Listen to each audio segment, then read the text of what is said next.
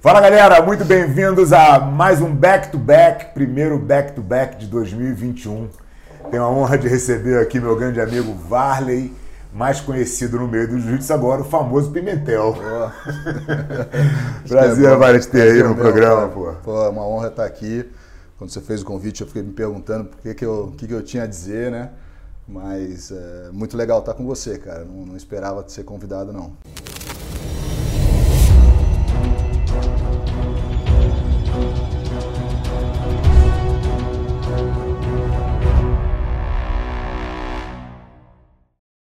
A gente tem na verdade, uma longa história, né, cara? Assim, você tá voltando pro jiu-jitsu, isso é uma das curiosidades que eu tenho. Inclusive o back-to-back é isso, né, cara? É papo de amigo com curiosidade minha. O cara, se o povo gostar, legal. Se não gostar, azar, né? Mas, pô, a gente se conheceu, deu o quê? 25 anos? 94. 94, e você fazia parte da turma do treino lá, coisa e tal. Depois, pô, você tinha um problema na lombar e tal. E você meio que sumiu do cenário, né? Como é que foi a tua chegada no jiu-jitsu e principalmente, né, a importância do jiu-jitsu nesses anos todos, né? Porque agora você está voltando para o cenário numa outra condição que a gente vai conversar depois, mas como é que foi esse início aí para você?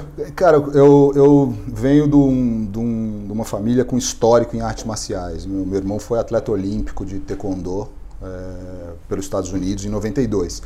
E eu sou formado em Kyokushin. Eu fiz Karate Kyokushin dos 7 aos 19. E ali 19, foi 92, eu acho que quando estava começando o jiu-jitsu em São Paulo, um pouquinho mais de desenvolvimento. Tinha ali o Clube Gracie ali na cidade de Jardim. Sim. Como é que chamava? Era Clube Gracie? Porque era meio clube de tiro. E tinha o finalzinho do Gastão ali. Isso, né? Eu cheguei a fazer 1 ou 2 aulas lá, era muito defesa pessoal e tal. E aí foi quando me introduziu um pouco no jiu-jitsu. Você veio para São Paulo em Final de 93. 93, acho que você foi pra Fórmula.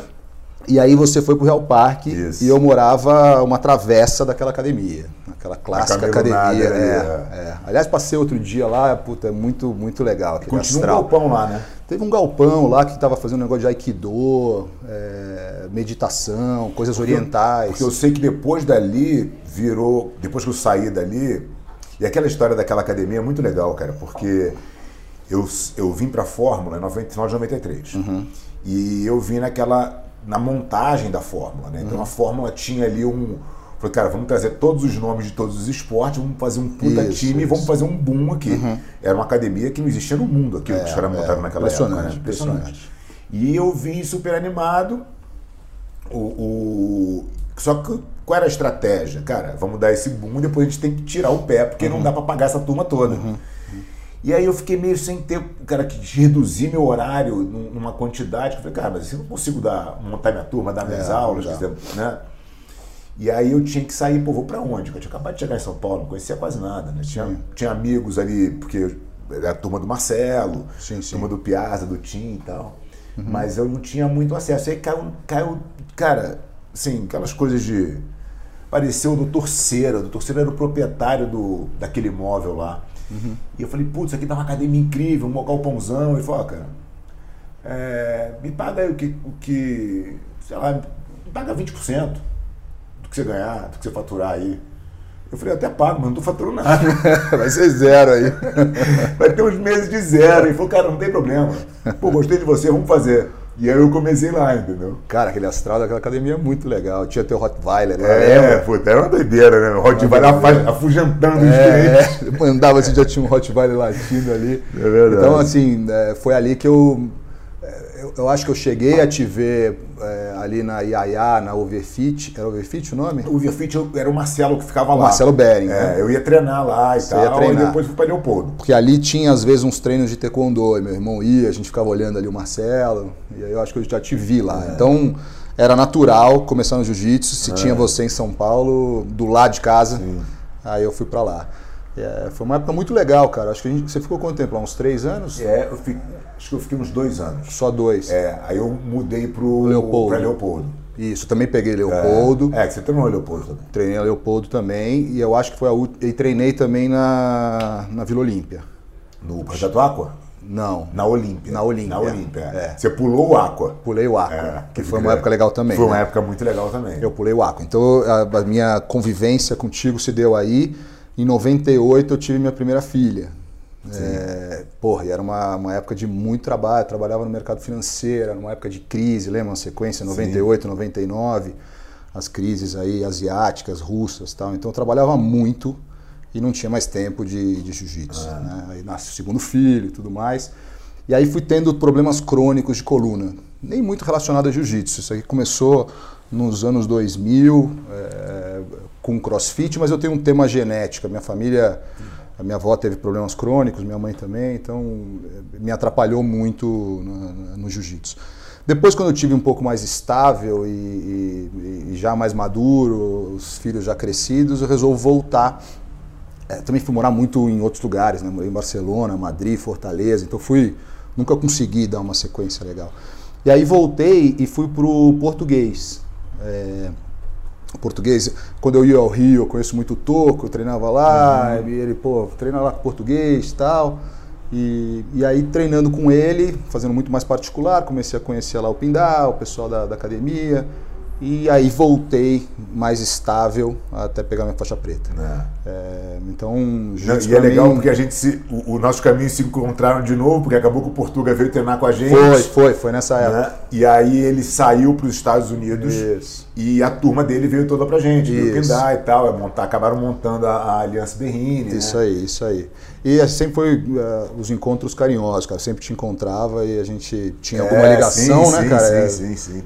Amigos em comum, então você faz parte dessa história. Muito legal. Essa história, né, que dá a volta aí e acaba acontecendo de novo o teu encontro com o Pindar, são essas coincidências, né, cara? Porque quando o Pindar montou a filial dele na Berrini, ele veio conversar comigo e falou, pô, Fábio, então a gente quer montar a filial ali. Cara, era tipo 2 quilômetros da minha academia. Né?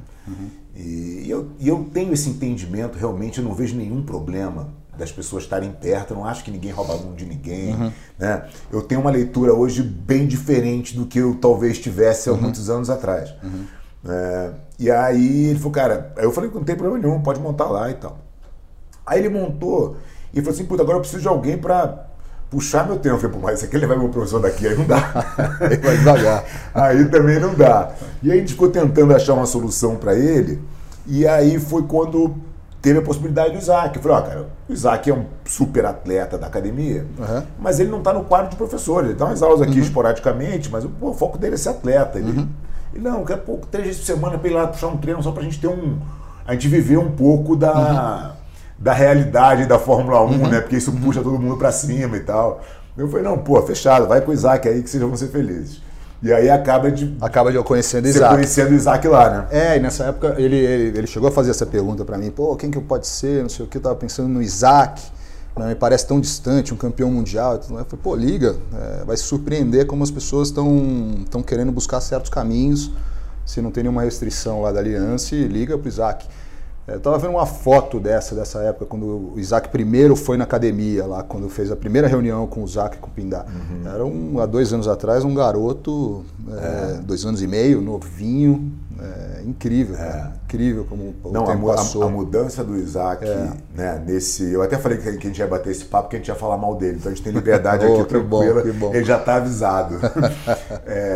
Mas a mudança do Isaac dentro desse período, né, de que ele chegou em São Paulo, porque o Isaac veio para São Paulo dentro de um projeto que a gente já tinha Isso é engraçado, porque acaba que as coisas vão se ligando, né? A gente trouxe o Fernandinho, estava vindo de Uberlândia na época, o Trator, que a namorada dele na época me pediu uma oportunidade, que ele era super campeão, faixa azul ainda. E a gente estava querendo dar uma renovada no nosso time, porque era um entre-safra, né? Era quando os nossos campeões já tinham se consolidado, já tinham aí saído para fazer a caminhada deles. A gente falou, cara, a gente precisa ter um sangue novo aqui, né? Aí chegou o Isaac do Rio e veio o Ramon do interior de São Paulo. E a gente, montou um apartamento para eles, coisa e tal, e eles começaram a ter esses projetinhos. Assim, nem dá para chamar de projeto, não. 4 atletas, né? A gente investiu neles ali. E a evolução do Isaac desse momento constante, né, cara? O que ele vem entre erros e acertos que todo mundo comete, ele vem evoluindo, né, cara? Ele vem se transformando. E tem uma história que a gente conversou. A primeira coisa que o Isaac chegou na academia, ele queria fazer uma rifa, né? A história da rifa. Ele conta essa história, né? Eu chamei ele e falei, então, cara, você tem dois caminhos aqui, né? Ou você vai ser o campeão ou você vai ser o pedinte. Quem que você quer ser aqui nessa história, né? E eu falei, não, vou ser o campeão. E ele, de fato, hoje é um cara que as pessoas querem estar perto, né? Querem estar pelo mérito dele, né? E aí, como é que foi essa... Aí conheci Isaac ali no treino do meio-dia, que eu estava conseguindo ir. Achei o Isaac um cara diferenciado, assim. Acho que ele para mim, representava bem o que eu imaginava que era alguém que pudesse ter excelência esportiva, excelência no que faz, inquieto, vontade de vencer, vontade de crescer e uma construção de propósito, né? Aquele propósito de ajudar a família e tudo mais. Eu achava um cara, e ainda novo.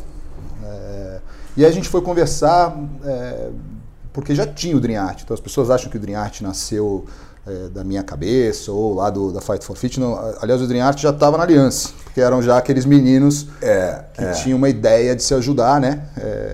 Eu acho que muitas das nossas dificuldades, né, que a gente enfrentou aí ao longo desse período foi justamente por isso, né? Porque o Dream Art, ele era um projeto que acontecia dentro da academia, né? Então, assim, e em algum momento, até patrocinado pela própria academia. Porque, isso, tinha casa, né? Tinha a casa dos garotos e tal. E aí, quando o Isaac consegue essa parceria contigo, e ele era o patrono do projeto, ele era a cara do negócio desde o início, né? A gente falou, cara, não dá para ser desse jeito, vai ser de outro. Mas ele sempre foi o ícone da história, né, do projeto. E aí ele fala, bom, então eu vou sair. E aí ele sai para fazer o Dream Art fora da Aliança, e isso cria um desentendimento, né, cara? Porque ir olhando hoje e tentando sair toda hora para olhar de fora, né? E a gente já teve várias conversas disso, né? E como é que a gente pode fazer com que esse entendimento, cara, você olhe também pelo outro lado, né, cara? Porque eu acho que a gente não pode ter só a nossa visão, a gente fica obtuso achando que aquela é a verdade, e acaba que nem sempre é, muitas vezes não é. Então ele sai do projeto e aí começa a história com vocês, né? Foi. A gente se reúne, a gente vai para um almoço. Eu acho que ele aprendeu muito esse negócio teu de não ser pedinte. E reconheceu em mim uma pessoa que também não acreditava nesse modelo. Assim, nesse assistencialismo puro, né? Acho que tem seu papel no mundo, acho que tem um bolsão de pobreza que precisa ser atendido, mas eu não acho isso transformador. Então eu queria fazer alguma coisa profunda. E o Isaac falou, então, vamos fazer um projeto, vamos ajudar aqui. Vamos fazer um projeto de 4 pessoas. Então, aí no Malandro, Isaac, hoje são 50. Então, era pra ser só 10 caras no máximo. Já fez 4 mesmo? Já vai mais 4. Não tá faltando peso não sei o quê, pai, aí vai. Então, ali entendia-se que o Dream Art ali na Aliança não estava conseguindo encontrar um modelo de crescimento. E a gente imaginava que a gente podia dar esse passo. A gente sempre achou o Dream Art dentro de Aliança. Sim. Você comentou, fez o Dream Art fora da Aliança? Não, a gente fez dentro da Aliança. Mas com um perímetro... Quando eu falei Aliança São Paulo. Aliança, né? Matriz, né? Fora da academia, sim, né? Sim. Até porque, Fábio, a gente tinha uma ideia aqui de arriscar certas coisas. Eu não conseguiria fazer isso contigo. Vamos fazer o seguinte, vamos mudar aqui o plano de aula. Como assim, plano de aula? Há 30 anos eu faço isso. Um cara ali da Faria Lima vai chegar aqui e falar, plano de aula, vamos botar um professor aqui, vamos botar não sei o quê, vamos pagar certas ajudas. A gente não conseguiria arriscar fazer algo profundo e grande, talvez num modelo já consolidado. Né? Não, hoje quando eu olho o que o Dream Art virou e qual é a realidade da academia, seria realmente muito difícil de uma coisa estar dentro da outra, porque tem nem espaço físico, entendeu? Né? A questão é que não tinha esse tamanho, né? E a gente não tinha essa visão, quer dizer, ninguém tinha. Vocês foram fazendo. A gente foi fazendo. Né? Então a gente não tinha essa leitura de falar, cara, pô, por que não é aqui então, né? Porque aí tem um pouco do sentimento de falar, cara, aqui sempre foi o termo principal, coisa e tal, a competição sempre estava todo mundo junto. Mas olhando hoje é muito claro que não caberia, entendeu? Não caberia. A gente precisava arriscar. Eu tinha um pensamento grandioso pro negócio. Também falei, pô, é aquela história de, sei lá, eu faço reestruturação de empresa. Dá o mesmo trabalho comprar uma empresa pequena ou uma empresa grande, né? Fazer um negócio pequeno dá trabalhoso igual e os resultados não são tão expressivos. Então eu tinha uma cabeça grandiosa, tentar ser... Não era desse tamanho, a gente nunca pensou em ter esse tamanho. Acho que o jiu-jitsu tem deficiências aí estruturais que permitem a gente ter esse tamanho, né? Permitem rapidamente você ter um tamanho expressivo. Mas a ideia era fazer algo entre até 30 pessoas, né? Quando você olha 30 pessoas nos critérios de faixa azul, roxa, marrom, a gente não queria preta. Você conseguiria cumprir com quase todas as faixas e pesos. E o negócio foi tomando uma proporção grande. Acho que Isaac foi muito corajoso nesse momento, porque não tinha só vou chamar de disputa agora, mas ele tentar provar que ele conseguiria fazer isso estando na aliança, mas não estando na matriz, cria certas dúvidas, né? Sim. Mas o cara foi corajoso porque ele ainda era um competidor recém-graduado, já tinha ganho o Mundial, preta, né? Logo nesse processo. Ele estava no processo. Nesse processo. Quando ele ganhou, já estava rolando essa história. Isso, aí o cara vai virar dono líder de projeto, professor. Era um risco que ele tinha para a criação dele, né? Você conseguiu dar aula, cuidar da academia, crescer e ser campeão mundial. São poucos. E acho que ali ele foi bastante corajoso nesse sentido. Então é um grato encontro aqui de... Agora, o que te motivou, né, cara? Qual é a tua motivação de falar, puta, eu vou fazer isso, vou fazer no jiu-jitsu e vou fazer nessa oportunidade que bateu na minha porta aqui? Onde é que foi Porque eu sei que o teu sócio fazia iatismo, né? Tinha um processo. Tinha um projeto ajudava o pessoal de vela. Vela é um esporte de elite, né? Então ele colocou a filha para morar num projeto. A filha dele é atual campeã brasileira feminino. Tem um caminho claro para a Olimpíada. Legal. A gente faz da vida isso, reestruturação de empresa, então tem que ter um propósito por trás, isso não é só grana, né, cara? Você pegar uma trolha na mão para tentar resolver e tal, você tem que...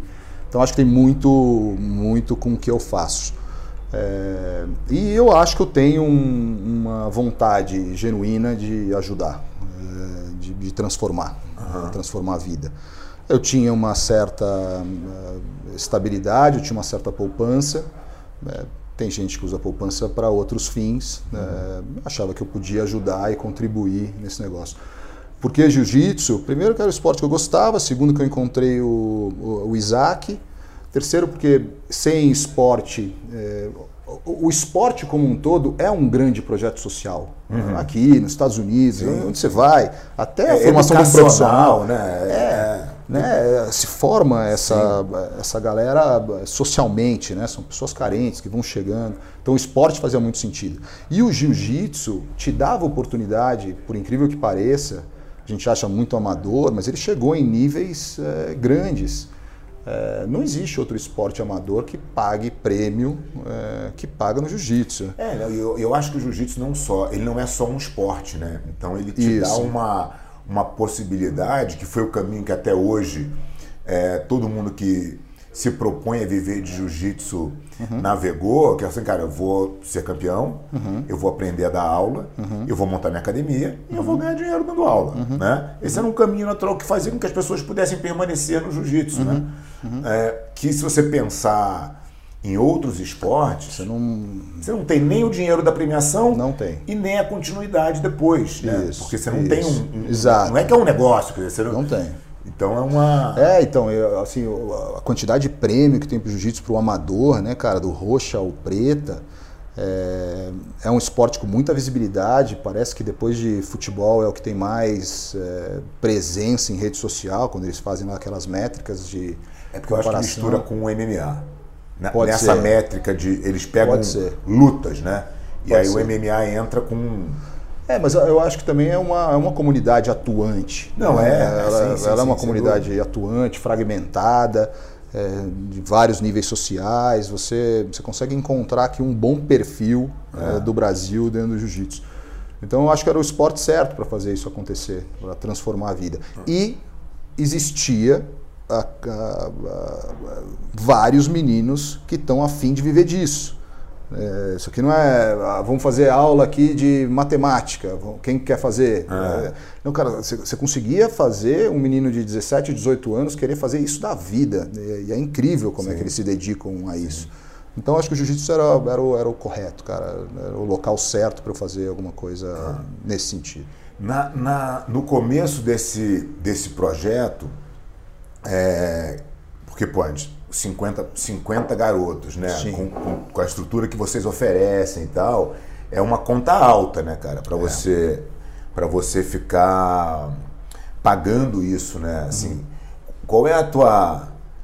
O que você entende desse tempo, né? Porque quando a gente fala de assistencialismo, eu entendo que, claro, tem uma faixa de pobreza que alguém precisa ir lá pescar, porque senão esse cara não tem como sair desse lodo de jeito nenhum.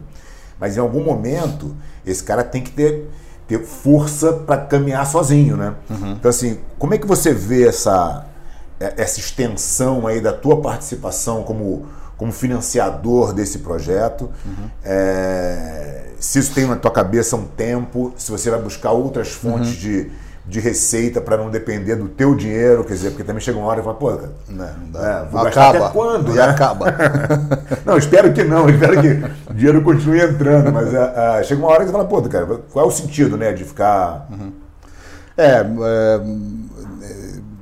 A resposta imediata é quanto menos precisar de mim, mais bem sucedido foi o projeto do ponto de vista de modelo econômico financeiro, né? Hoje ele depende pelo menos de 80% de mim, ainda. E esses outros 20% vêm do... Ou vem de patrocínio de um time de futebol que resolveu investir lá de Abu Dhabi. Então tem um dinheiro e um pagamento de viagens para todas essas competições da UAE. E patrocínio direto de kimono e roupa. Então você não gasta com isso, então é um patrocínio que diminui teu custo. Mas 80% vem de mim. A pandemia atrapalhou, a gente tem 2 anos de projeto e 1 ano de pandemia. Né? Então foi um caos pensar o que fazer. No começo,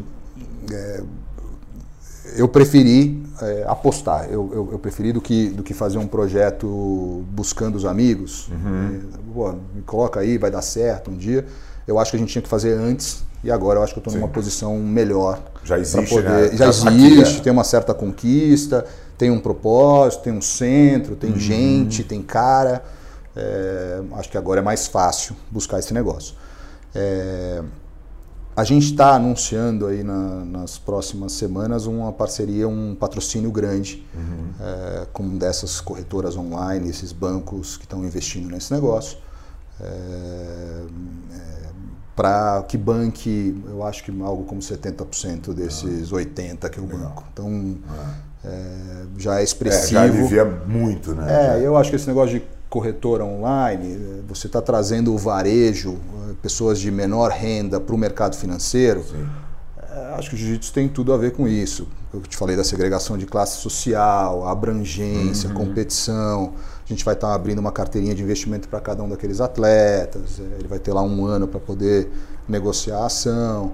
Então acho que vai ser bonito. E eles têm aí um pouco da questão dos prêmios, né? Porque eles têm muita qualidade. Isso. É que esse dinheiro não é do projeto, esse dinheiro acaba sendo dele, né? 100%. Então a premiação de atleta, patrocínio de atleta nem passa por conta de projeto. Eu não tenho nenhuma relação contratual com ninguém.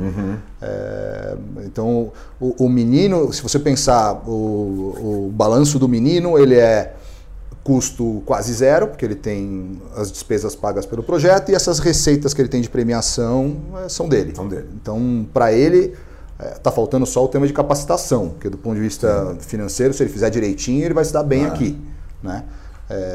Talvez diferente da tua época de garoto, não tinha essa possibilidade aqui, né? Não existia premiação nenhuma, né? Você tinha que, ou você dava aula de jiu-jitsu, isso, ou, cara, era muito, assim, tinha patrocínio, mas eram uns patrocínios muito, embora fossem patrocínios legais, né? Eu me lembro, pô, era faixa azul, tinha patrocínio da Benetton, era muito legal, né? Porque você tinha as marcas vivendo a cultura do Rio de Janeiro ali, então você tinha Company, né? Você tinha Cantão, você tinha um monte de marca legal, mas isso não significava... Eram as permutas bem feitas, não tinha dinheiro, não tinha dinheiro, né?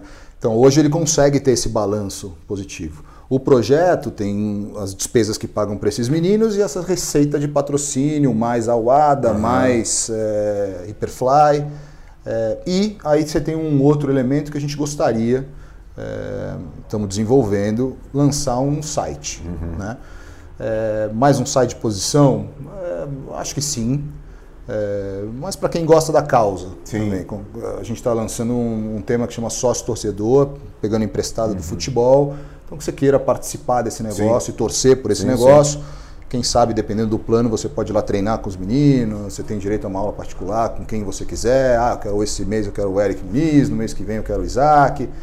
Você começa a viver aquela história do jiu-jitsu. Acho que o site tem um diferencial, que é exatamente essa amplitude, né? Você tem gente de todos os biotipos, jogos e tudo mais. E acho que tem essa visão criativa ainda da faixa colorida. Pelo menos na minha época que eu comecei jiu-jitsu, as posições saíam dali. Acho que até hoje, né? Os garotos são viciados de um nível, isso, né? Um nível, cara. Que o faixa preta já não é mais. Porque o faixa preta tem outras preocupações e tal. E já tem uma coisa meio definida. O colorido ainda está se descobrindo, né? Então ele arrisca mais e acaba que surgem realmente as coisas novas. Na maioria das vezes da garotada, né? Sim, total. Eu esqueci de falar, outro ponto de jiu-jitsu na minha vida. Quando eu saí do Rio, meu pai comprou um apartamento no Atlântico Sul. E eu vivi minha adolescência inteira. O Roleta é um grande amigo e tudo mais. E aquela Copa Atlântico Sul tradicional, era Copa Atlântico super Sul. Tradicional. Então estou falando do Roleta porque o Roleta fez posições ali durante a faixa roxa dele, marrom, que acabaram sendo consagradas. Tal. Então eu acho que isso o Dream Art traz.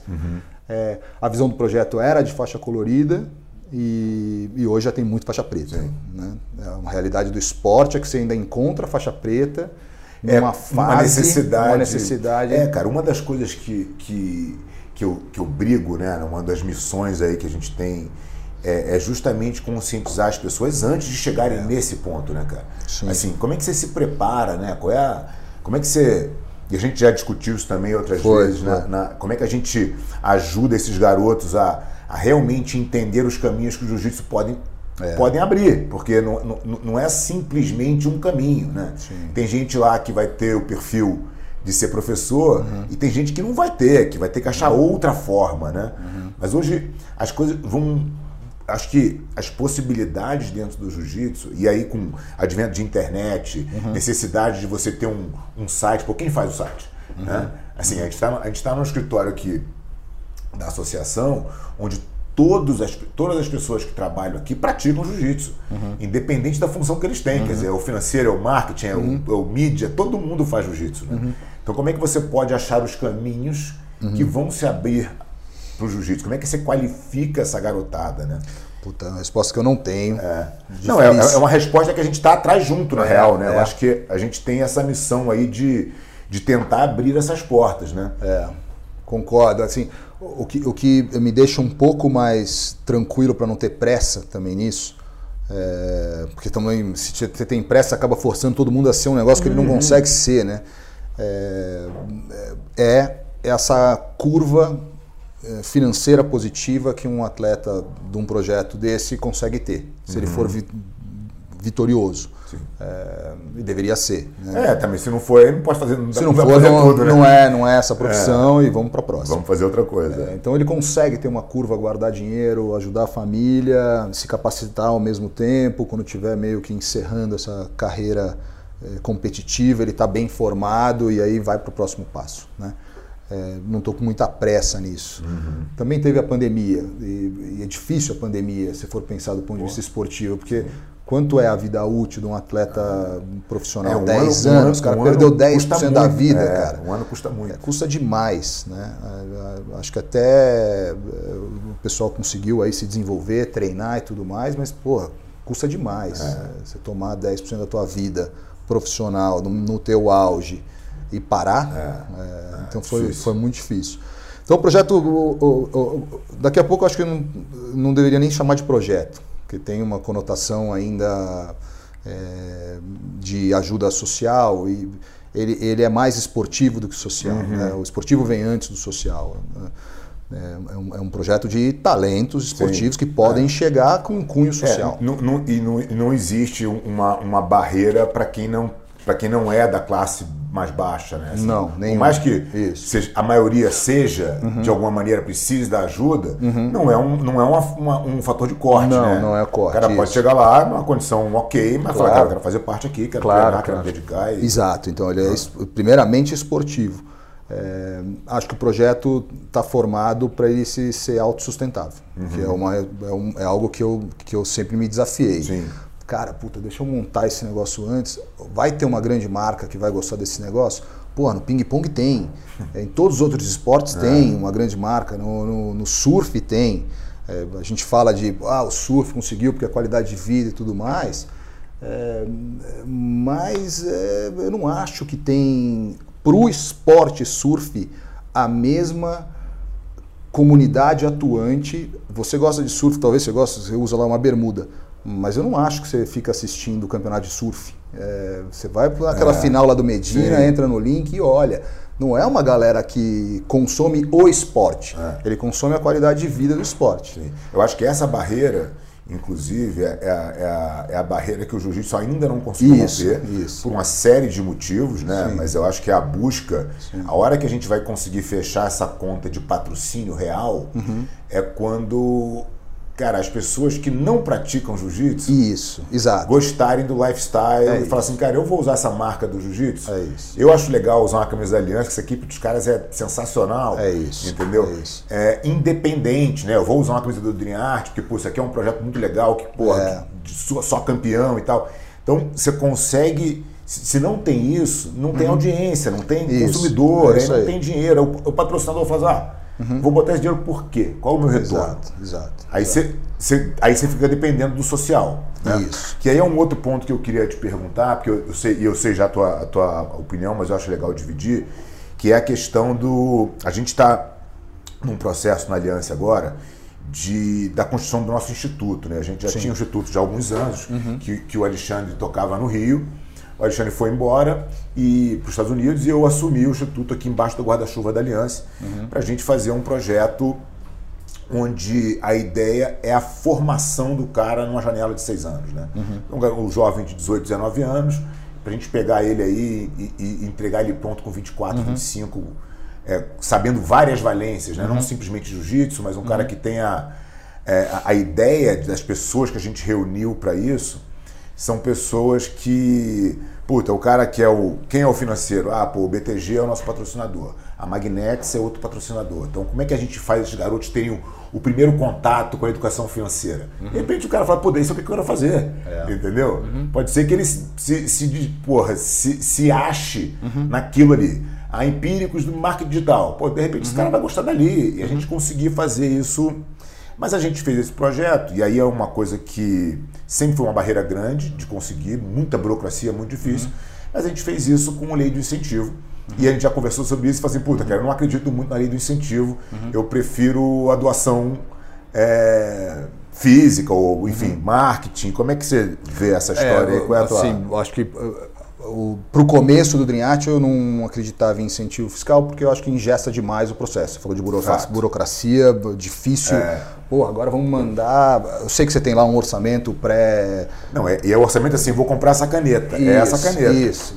Só que agora eu quero mandar a gente pro europeu e quero comprar um moletom pro pessoal. E pô, já tenho certa burocracia. Achava que engessava demais. Aqui tem um tema que é... Eu acho que incentivo fiscal serve para massificação de ajuda. não para um projeto de nicho que um cara resolveu fazer com 20, 30 atletas, né? No final das contas, eu penso, e isso pode ser ideologia até, mas eu penso que uma grande empresa que queira me patrocinar, o resultado de marketing que ela busca é o mesmo, né? Não deveria me patrocinar só porque deixa de pagar uma parte do imposto de renda, já que o retorno de marketing é o mesmo. Ela está patrocinando o mesmo evento, o mesmo projeto.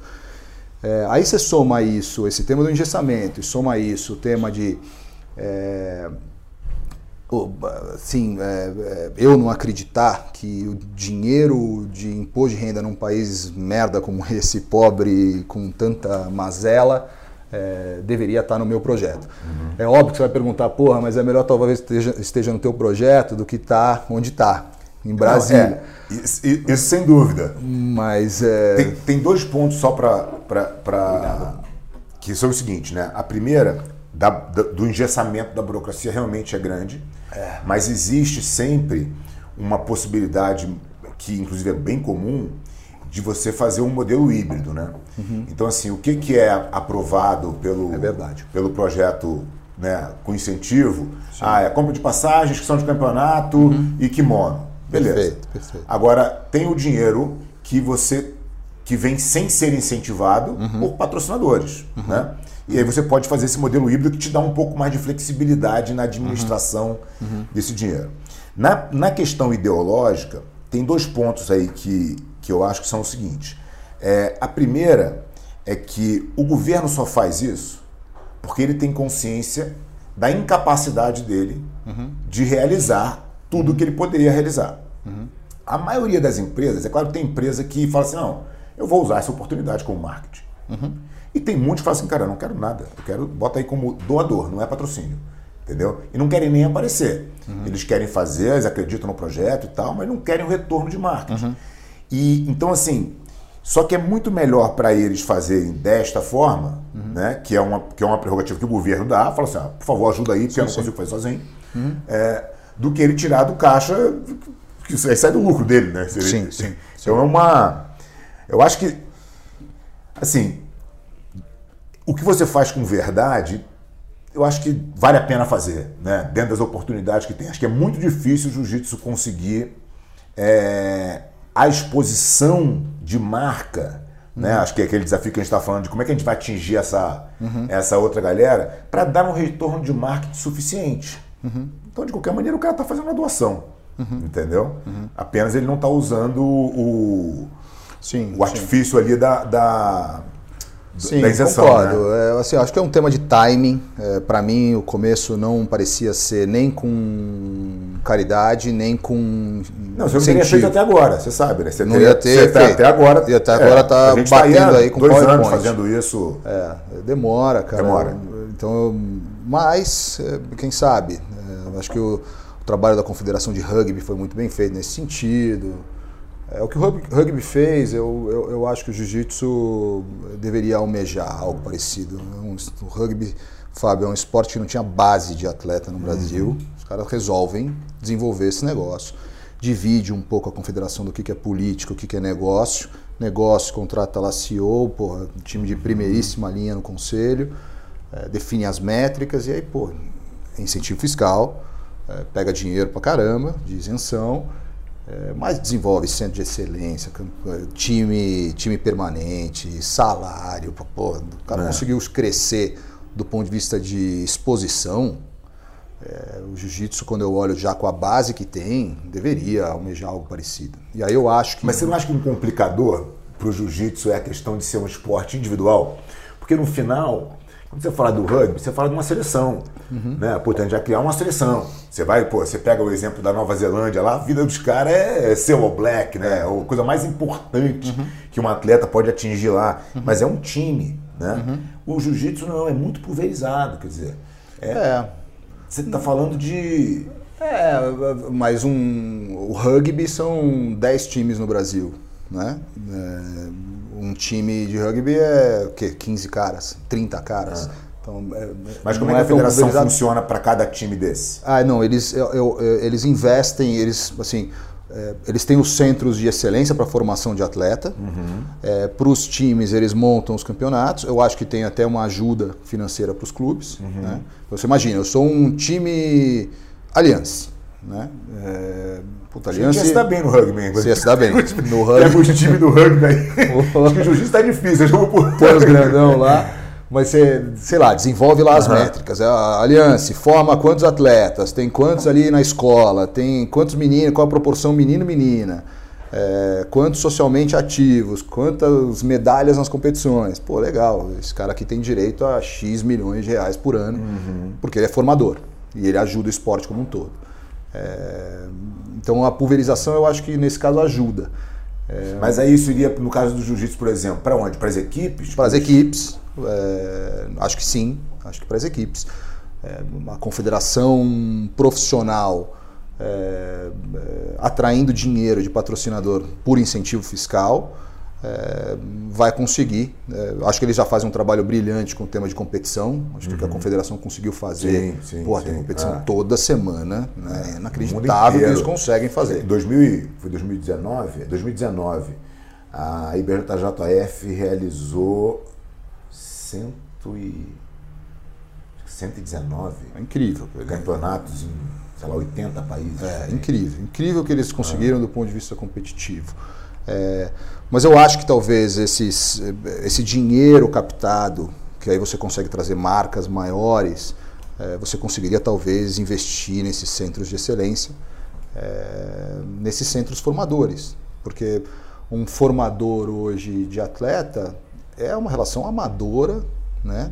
Paternalista, total. É um negócio, uma mas troca... O meu ponto é assim, se a gente vai para esse caminho que você está colocando, a gente está centralizando, a gente está dando ainda mais poder para essa cabeça que seria aí a confederação, porque o que acontece, qual é a vantagem que eu vejo no jiu-jitsu, né? E que proporciona a oportunidade do garoto viver disso amanhã, assim, ali, né? Cara, o jiu-jitsu é um negócio. Você monta uma academia, você dá aula de jiu-jitsu, você tem seus clientes e tal. Quando você pensa na competição, e essa divisão que eu acho que ainda é um pouco complicada, a competição em si, a federação é uma empresa privada que organiza evento, né? Como é que ela faria para... A federação daria dinheiro para a Aliança? Quem são os escolhidos, né? Precisa definir. Nem sei se competição é a métrica, acho que tem várias outras, né? O rugby fez muito... Tem centro de excelência de competição e tem os investimentos que eles fizeram nas escolas. Assim, vamos fazer o campo lá no Pinheiros, a gente ajuda e vamos formar menino que pode vir a ser jogador de rugby no futuro. Não precisa ser bem em competição... um único critério. Eu acho que tem como...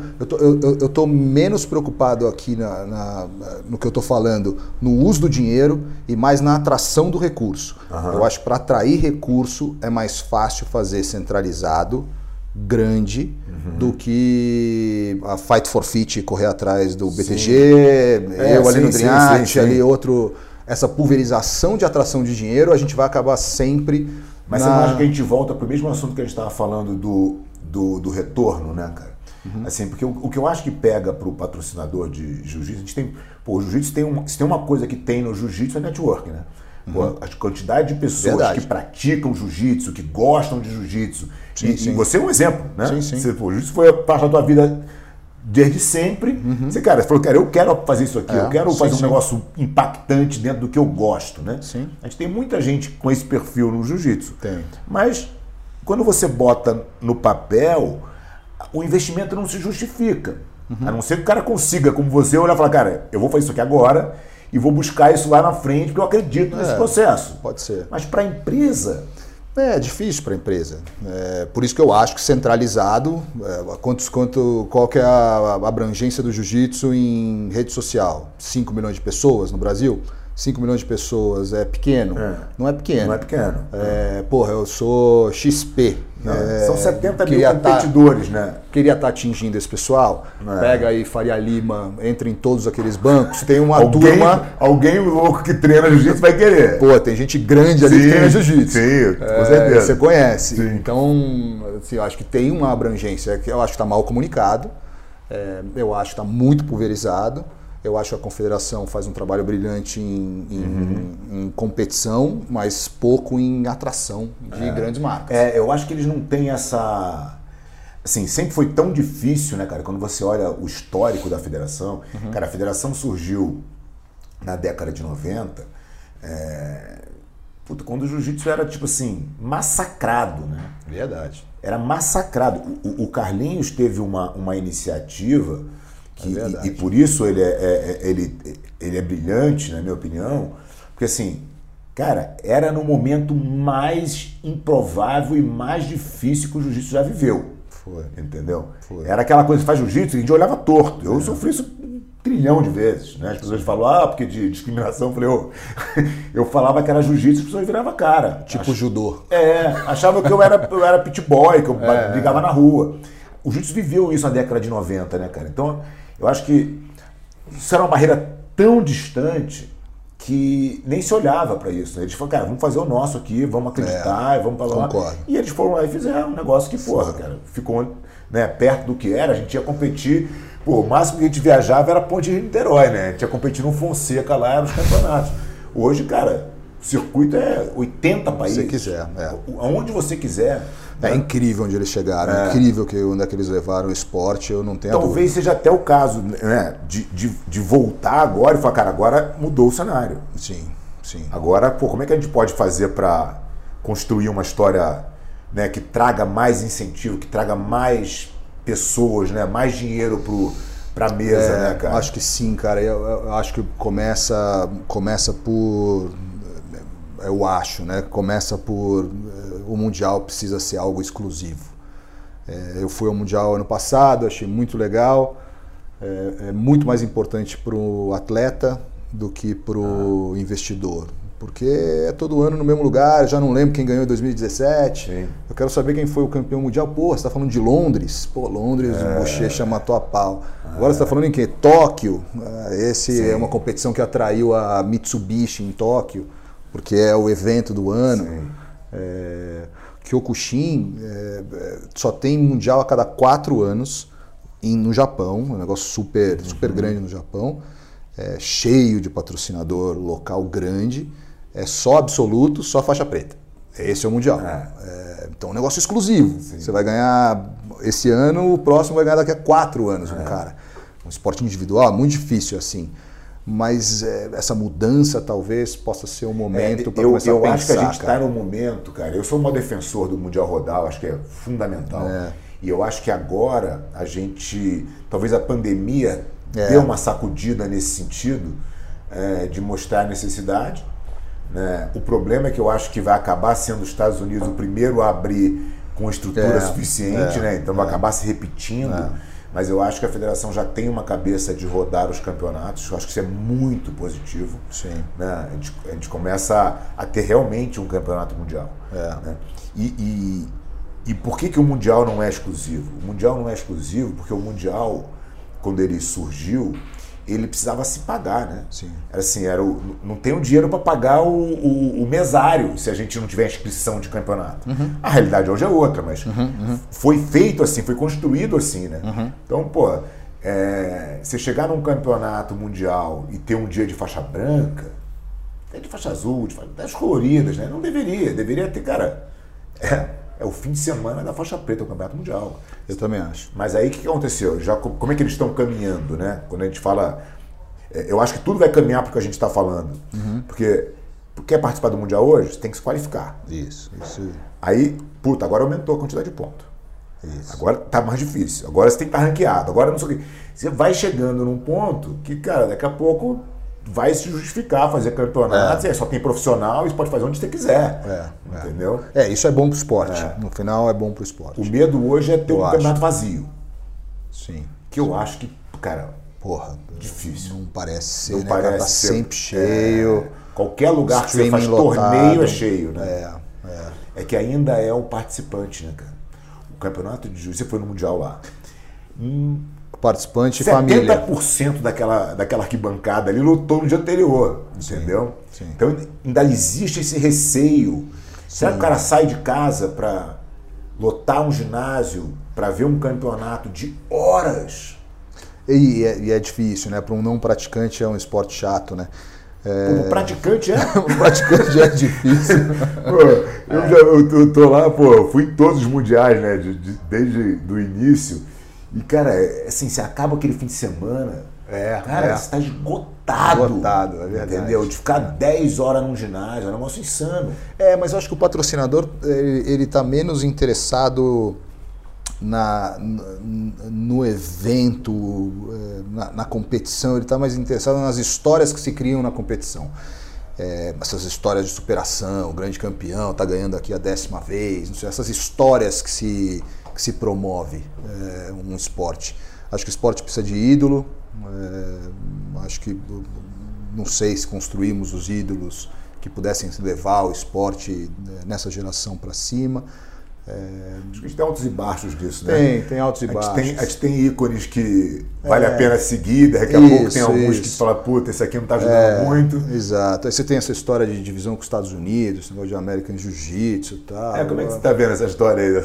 Cara, eu acho os caras muito inteligentes em criar uma nomenclatura, marketing bem feito.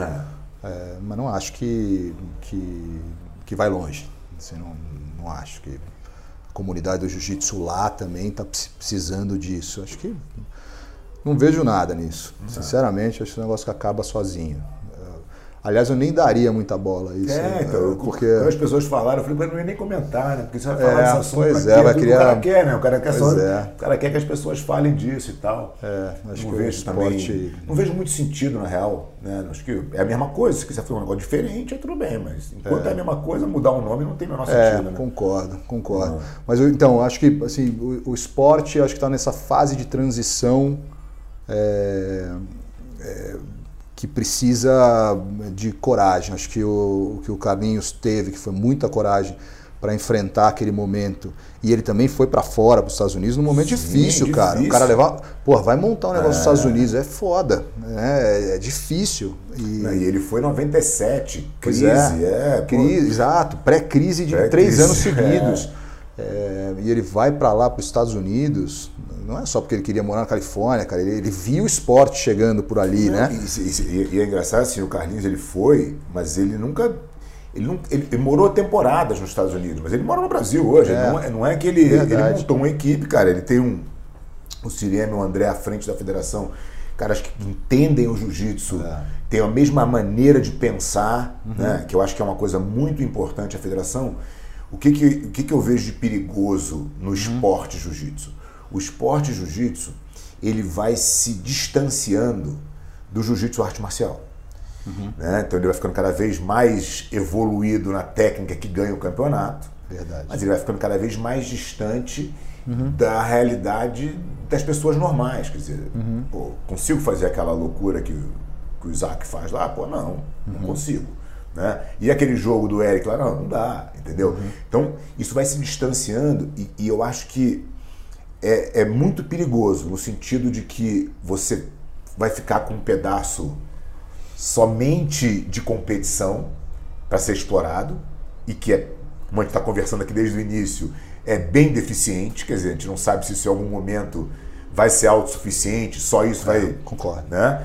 Agora, a gente tem uma tradição da arte marcial, uma filosofia de vida, um lifestyle, que é o que talvez consiga atingir muito mais gente. Sim. E que vai ser audiência para esse campeão. Sim. Então a gente não pode permitir que esse link se perca. Concordo. Né? A gente tem que manter esse cara, o próprio campeãozão, ele tem que entender de onde veio, quem são as pessoas, a importância da defesa pessoal, porque o justo é importante na vida das pessoas, e não só admirar aquele cara que é o campeão.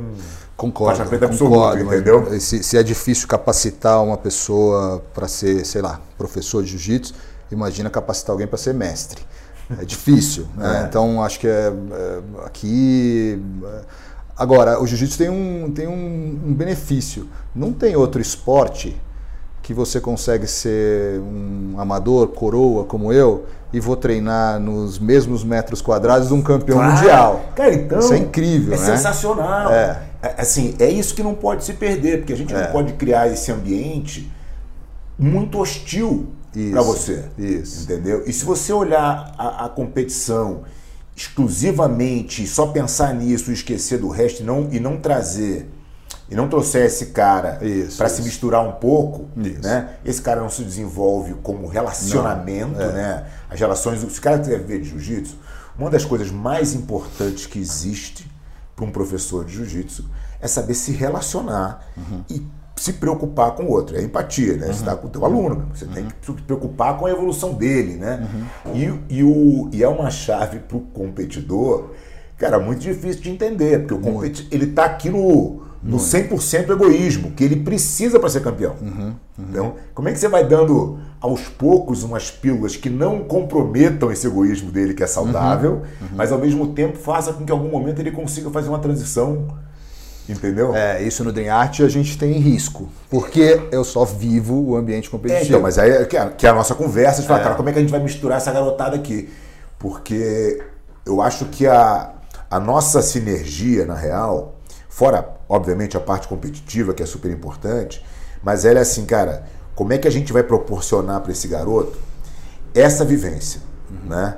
Então, assim, eu tive dentro dos processos aí que eu acho que a gente vai fazer junto no futuro breve, a gente está construindo uma academia modelo aqui em São Paulo, que ela é modelo no sentido de que o projeto foi concebido do zero, né? E a gente está ali querendo criar um modelo onde seja uma universidade para os nossos garotos, né?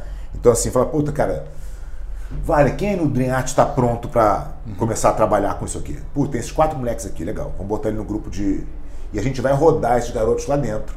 Até a hora de falar, cara, esse cara já tá pronto, vamos mandar ele para Noruega, vamos mandar esse cara para Nova Zelândia, vamos mandar esse cara para onde ele quiser, mas ele vai ser um cara totalmente pronto dentro do sistema, ele vai ter tempo de entender como funciona uma academia, ele vai se relacionar com as pessoas que não têm o objetivo de ser campeão, mas que adoram o jiu-jitsu, ele vai ver como o jiu-jitsu desperta nas pessoas o que elas têm de melhor. E é isso que é fascinante. Se o garoto quer viver de jiu-jitsu, ele tem que ver, cara, não é só o meu caminho, né? Assim, eu acho isso perfeito. Meu caminho, mas olha aquele cara ali que chegou aqui fora de forma, porra, hipertenso, tímido, olha esse cara como ele se transformou. E aí a gente vai ver quem é o cara que tem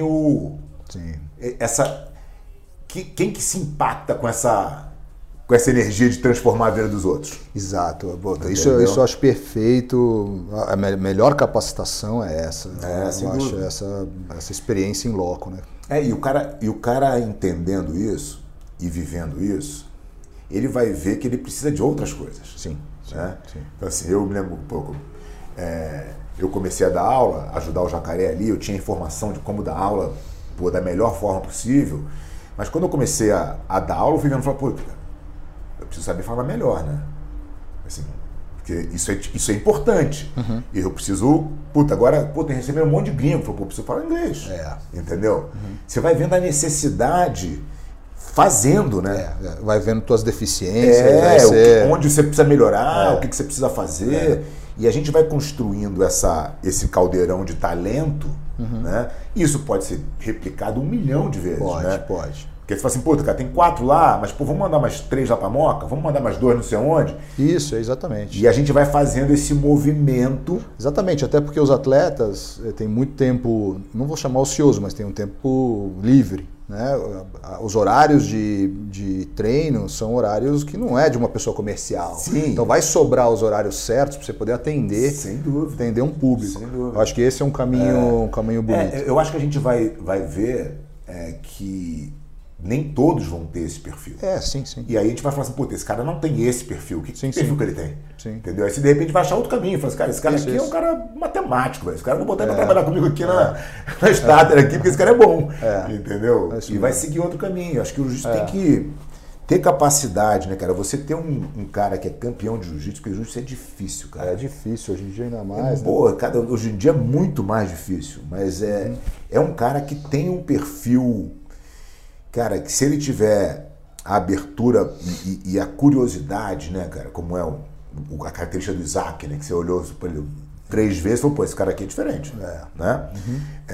Quem tem isso e vai atrás de conhecimento, cara, já tem uma série de outras qualidades que já vêm imputadas nele, por ele ser campeão, né? Não tenha dúvida. Assim, disciplina, resiliência, porra, o que você quiser. O que você quiser colocar aí no pacote, né? Tem tudo aí.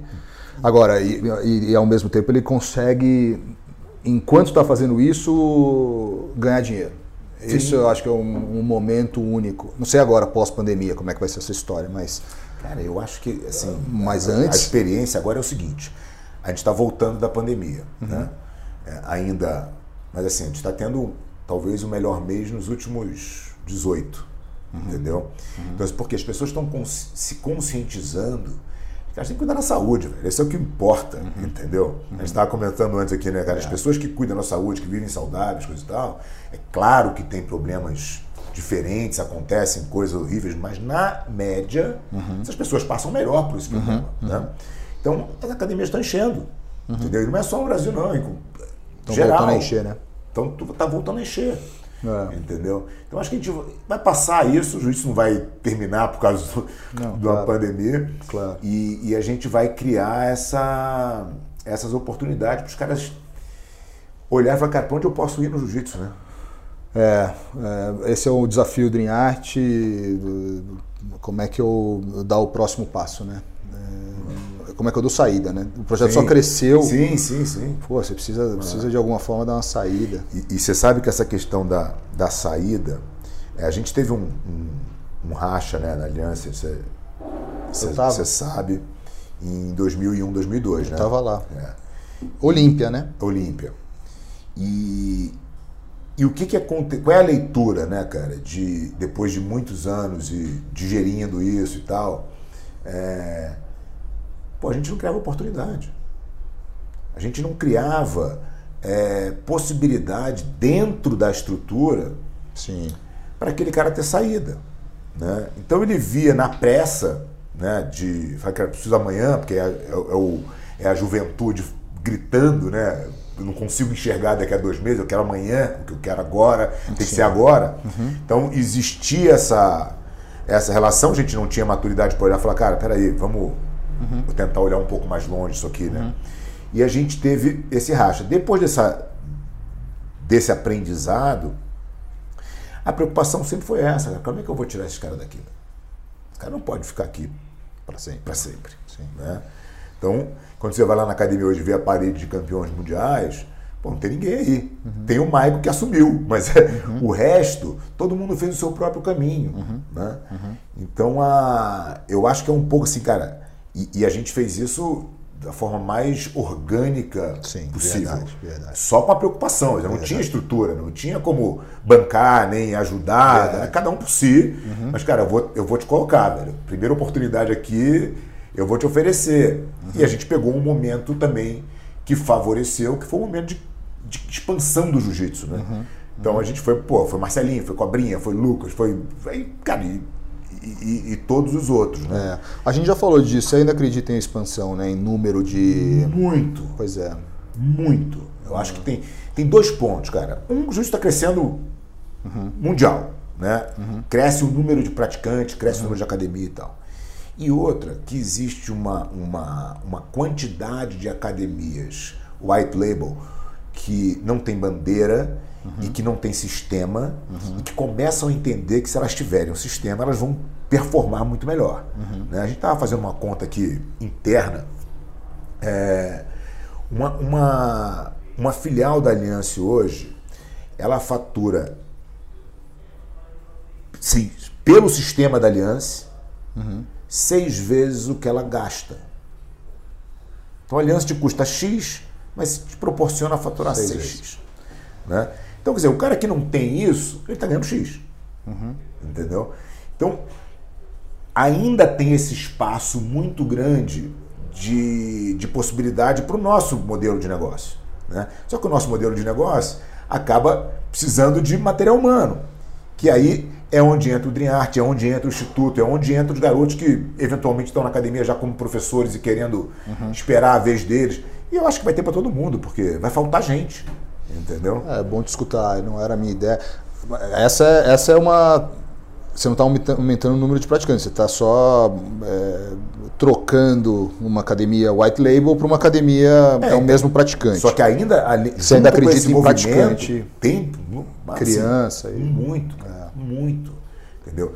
A criança no jiu-jitsu, a gente está agora lançando o nosso modelo infantil revitalizado, que faz parte da metodologia, que é a coisa assim, como é que você conecta, né, cara? O garoto que começa com 4 anos, de 4 a 6, depois ele vem de 7 a 9, depois ele vem de 9 a 12. Como é que essa metodologia está toda conectada? Então a gente fez um mega estudo, trouxemos a mulher que é responsável pelo esporte no Pinheiros, na Hebraica, né, para te dar esse embasamento científico do nível de aprendizagem das crianças e tal. Então a gente conectou nossa metodologia inteira. A gente vai lançar o Kids agora. Quer dizer, ainda, cara, 2021.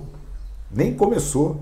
Então imagina a hora que todas as academias estiverem trabalhando com o infantil como deve ser feito. É aí. Cara, você começa a ter um crescimento do jiu-jitsu como um todo, entendeu? E não é só a gente que está fazendo isso, né, cara? Tem muitas outras pessoas trabalhando com jiu-jitsu com muita qualidade. Né?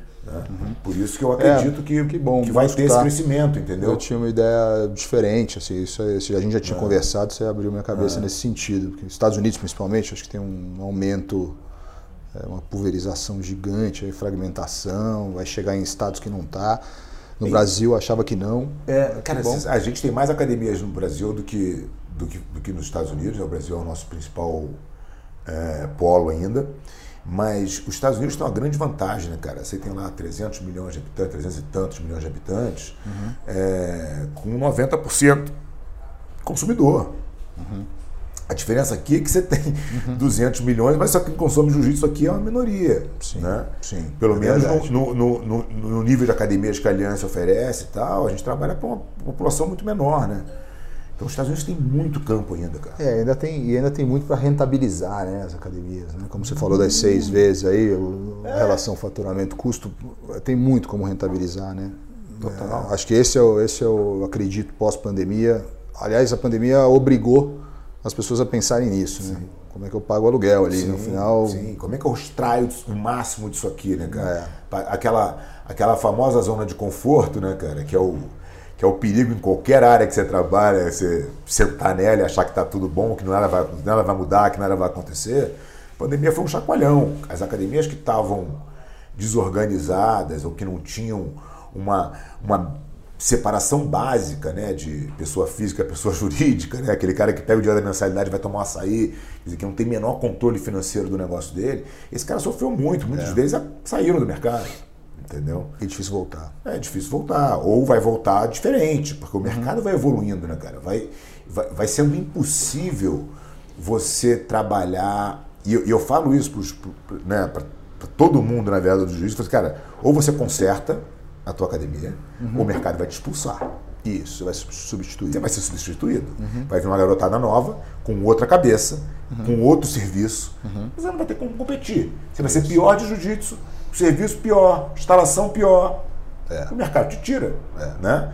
E é isso que vai acontecer, a gente vai melhorando, né, cara? Se a gente pega um garoto, e imagina, a gente pega um garoto e cria ele com tudo que a gente acredita. Esse cara chega aqui com um preparo, com uma cabeça muito diferente. Né? Como é que ele vai competir? Como é que um cara que está lá parado achando que não compete, dá 3 aulas por semana e vai competir com esse cara que está a fim de montar um negócio? Não compete. Entendeu? Não tem competição. Não tem competição. É isso que vai chegar. Dream Art, como equipe só de competição, você acha que vai ter que pensar num caminho comercial em algum momento?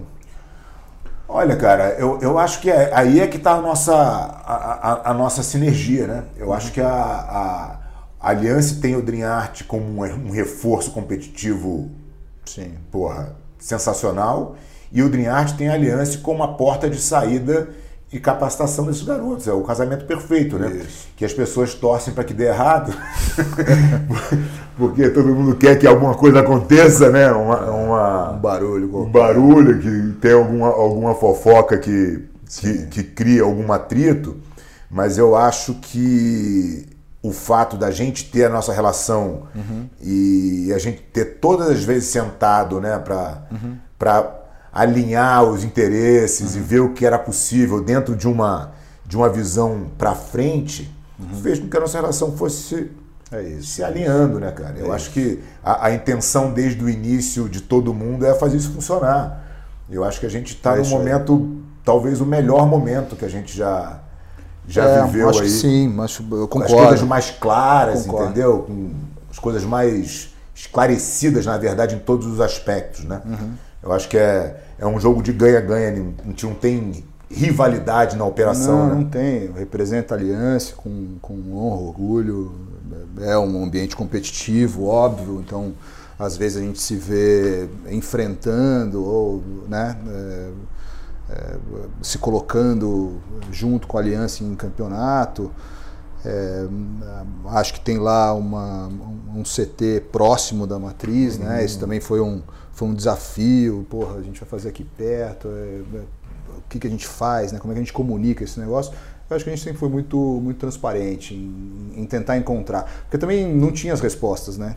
Então, a gente tem que pensar, né, cara, que é um projeto inédito, né? Assim, nunca teve nada parecido. Então a gente está lidando com um bicho novo. Isso. Entendeu? E é claro que algumas coisas falam assim, não, peraí, isso aqui acho que não. Mas a gente não sabia da minha resposta, né? E por isso que eu acho que agora as coisas ficaram mais transparentes e mais claras, né? Acho que a gente tem um longo caminho aí pela frente de construir, porque eu acho que a ideia, cara, cada vez mais na vida eu acho isso, cara. As pessoas têm as rupturas sempre são feitas no calor da emoção, com muito pouco pensamento propositivo, né, cara? Sempre, cara. E aí, quando você consegue respirar 3 vezes e falar, peraí, cara, então vamos falar semana que vem, vai.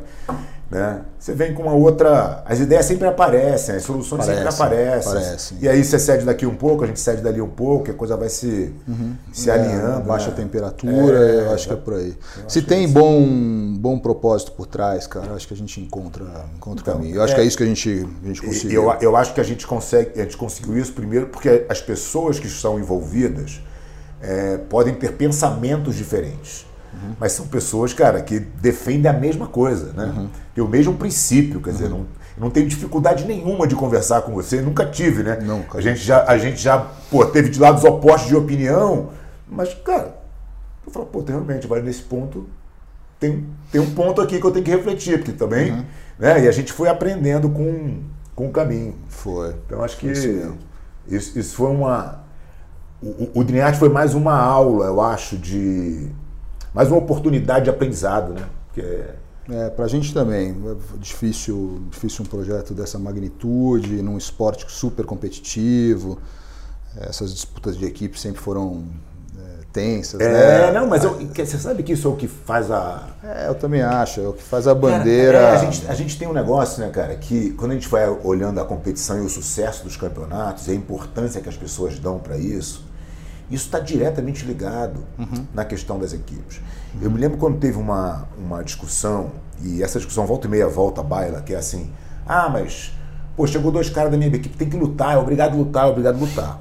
Antigamente, hoje em dia é natural que lute, porque o Eric treina no DreamArt, o Nicolas treina no Sul, eles não treinam nunca juntos. Verdade. Né? Não tem nenhum problema, isso não compromete. Verdade. Agora, quando você está na mesma academia, você prejudica a academia. Você prejudica o desenvolvimento técnico. Um não mostra para o outro. Agora você é meu adversário, você não é mais meu parceiro de treino. E essa relação muda. Então os campeonatos, eles cresceram baseados nesse tipo de relacionamento, né, cara? Era nosso time aqui contra vocês lá. Né? A Gracie Barra contra a Aliança, contra a Nova União, contra a Carson Grace. E isso foi sempre o que motivou as competições. Então quando você fala assim, cara, vamos transformar o campeonato num campeonato individual, 100 pontos de equipe, ninguém quer. Entendeu? Ninguém quer. Agora teve essa discussão se deveria ter Mundial ano passado ou não. e chegou a se ventilar a possibilidade, o André foi o primeiro a falar, falou, cara, se a Aliança não vier, eu não quero. Entendeu? Um título menos... Pô, que título é esse? Eu não quero não ter essa... expressivo. Que mundial é esse, entendeu? Mas ao mesmo tempo, o patrocinador ele não quer uma final sem um mundial sem uma final, né? Não quer, mas assim, que patrocinador? Exato. Entendeu? A gente não tem, entendeu? Uma coisa, a Nike chegar lá e falar assim, cara, eu vou fazer o campeonato aqui da mundial da Nike, mas assim, a condição, não tem dúvida que todos os atletas, todos os professores, todo mundo envolvido, nos falar, cara, vamos aí, entendeu? Vamos aí que vale a pena. Entendeu? Entendi. Agora, pelo simples deleite dos adversários que gostariam de ver o Michael lutando com o Lucas, sim, entendeu? Não, aí não. Por que eu vou botar os caras por irmão pra... né? Concordo. Então essa discussão sempre teve. Então essa coisa de equipe sempre foi uma coisa importante dentro do jiu-jitsu, né? As pessoas têm esse pertencimento e vão lá e vê o time, todo mundo junto. Isso é saudável, né? Sim, era a competição que eu mais gostava, aquele brasileiro de equipe. Era demais aquilo, guerra. Né? Eu lembro de você montando os papéis, o que eu vou fazer aqui, o primeiro que vai Quem entrar. Quem que vai primeiro, Vamos jogar, joga de bucha, joga esse de bucha. Joga de bucha. Joga esse de bucha. E esse é um campeonato que eu gostaria de reviver de alguma forma. A gente está com vontade de fazer um Champions League. Isso é legal. Que é botar a moçada colorida para se apresentar para um desafio, outra equipe aceita o desafio e eles lutam, tenta fazer assim, quase todas as faixas e pesos coloridas, faz streaming, o streaming, o que der de receita, 70% pro vencedor, 30% pro... Então, quer dizer, movimenta você a comunidade, quanto mais faturar, imagina que o streaming dá 100 mil reais, é 100 mil reais. E isso está acontecendo agora... esses campeonatos, né? O BJJ Stars, o BJJ Bet, estão surgindo eventos que o streaming vai virando uma realidade. Vai. Entendeu? Vai. Que eu acho que não é ainda, né? Mas não é. Mas o custo de fazer um negócio desse dentro da tua academia é muito mais baixo do que fazer um evento, né? Você vai lá no Dream Art, tem um tamanho, já faz lá. Isso eu queria reviver, porque eu acho que é um pouco do que eu gostava de ver. Aqueles... E é engraçado. Aliás, teve um time pesado muito bom, que lutava as faixas marrons contra a preta. Sim. Eu lutei com o roleta e eu de marrom, eu de preta e de marrom. No primeiro brasileiro de equipe 95. Um dos poucos que passou a guarda do roleta. Eu vi. E na verdade, era uma... Eu comecei a perder. Olha que loucura, era uma Mauri, que era o meu arquirrival, era o juiz. Aí ele deu um ponto pro roleta, o parceiro guarda, faltou 1 minuto e meio pra acabar, tava ficando ruim. Aí eu lutei com ele em 95, lutei com ele em 96 de novo, no Brasil de equipe de novo. Aí ele estava de preta e tal. Então era um campeonato muito charmoso, cara. Era muito legal. Muito legal. E foi realmente perdendo a força. Mas que o pessoal foi embora, né? Os grandes. Sim. Sei lá, ficou um campeonato quase carioca. E você sabe que eles tentaram reviver isso no europeu. E faziam o campeonato europeu e depois tinha o de equipes por país. Entendeu? Então aí tinha Finlândia, Noruega, Polônia e marrom e preta e tal, e era um campeonato bem legal. Então, esse para Champions League eu queria trazer. Então, traz um time europeu. Traz um time de alguma região daí para lutar aqui contra o Dream Art, por exemplo.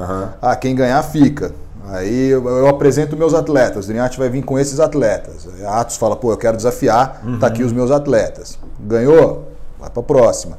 E aí no final tem um troféuzão, fora a grana que você vai fazendo nas competições, no final, quem ficou melhor no ano ganha um troféuzão que você carrega esse troféu, né?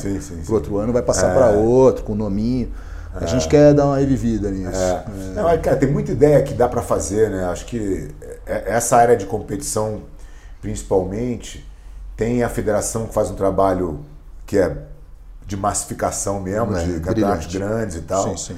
Tem essas tentativas de campeonato de lutas casadas que eu acho que estão melhorando a qualidade bastante. Esses GPs estão muito legais. Estão muito legais. Esse GP que vai ter agora aí. Isso é absoluto. Insanidade, né? O ensaio vivo dali. Insanidade. É realmente muito legal. Então acho que tem bastante oportunidade aí, cara. Acho que... Eu sou, assim, eu costumo dizer que ninguém, inclusive isso tá na minha chamada do meu YouTube, ninguém acredita mais no jiu-jitsu do que eu, né, cara? Eu acho que eu acredito no jiu-jitsu em todas as áreas, em todas as possibilidades. Acho que tem, quanto mais gente brilhante dentro, pensando ideias novas, melhor, né, cara? Então, assim, as pessoas não têm que... a gente tem que aprender a separar, né, cara? O que é pôr um contra o outro e o que é junto. Sim. Né? Então, assim, a gente tem... Pô, hoje eu tenho uma relação com o André Galvão muito boa, quer dizer, um cara que é a nossa equipe rival principal, mas existe o entendimento do que é bom pro jiu-jitsu, né? Sim. A gente acabou de receber o Guilherme Mendes aqui na academia para um seminário, quer dizer, que isso é uma coisa impensável anos atrás, né? Então, assim, você vai quebrando as barreiras das pessoas que realmente contribuem pro jiu-jitsu, cara. É muito bonito isso. Tá todo mundo junto, na real, né? Se a gente não...